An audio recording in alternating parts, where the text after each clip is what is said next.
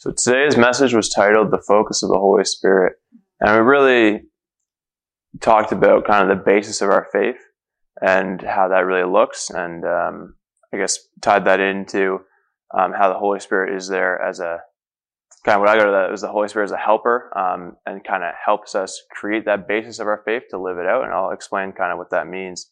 So we started in Mark 11 talking about Jesus with the fig tree, cursing the fig tree, and then coming back, and the disciples were amazed by the power Jesus had in his words when he cursed the fig tree, that the next day, or the next time they passed by, it was all withered up from the roots up. And that was just kind of an interesting image that we read about. And then right after that, Jesus explains it by saying that, you know, if you have the faith the size of a mustard seed, you'll be able to say to this mountain, move, and it'll be moved and cast into the sea. So that we're very familiar with that as Christians, is kind of the passage of our faith, and kind of talking about that.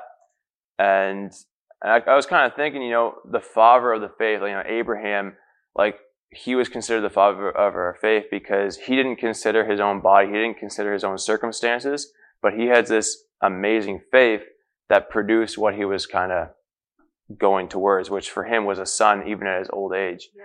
And so exactly, like, what is faith in our lives? Well, faith is, you know, you're believing for an outcome, and you've never seen that outcome happen from a situation you're in, but you're still believing for it because faith is expecting that outcome from a situation where it seems improbable, but it's going to happen because of your faith.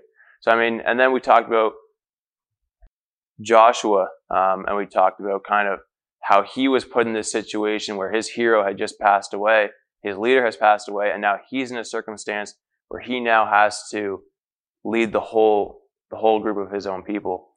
And I feel like this right here is what God is kind of speaking to us today.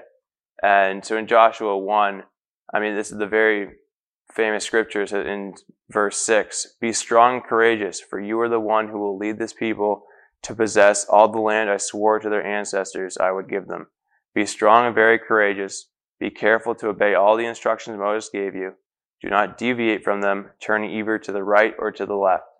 So this right here is exactly laying out the basis for Joshua and saying, you know, Joshua, if you want to be successful, you need to follow all the instructions given to you and don't deviate. Yeah. And this was in the Old Testament, and this was kind of the way to faith, I guess you could say, in the Old Testament. But in the New Testament, we now have the Holy Spirit. That is the internal guide. And then, so essentially the Holy Spirit will help us stay on that path and from deviate from the left or right. And that is essentially kind of giving us more of a helper to develop our faith. Yeah. So that's kind of what I got out of today's message. Yeah. And the focus then is required to be able to stay on the path that he's leading us to stay on. Exactly, yeah, with the title, to bring that back into the picture, you know, the title is The Focus of the Holy Spirit. So what is the focus? The focus of the Holy Spirit, it allows us to focus on what our goal is. Yeah. Yeah. Yeah. So we focus today on the one that's called us. Amen. Amen. On the forward race. Glory be to God. Amen. Thank you.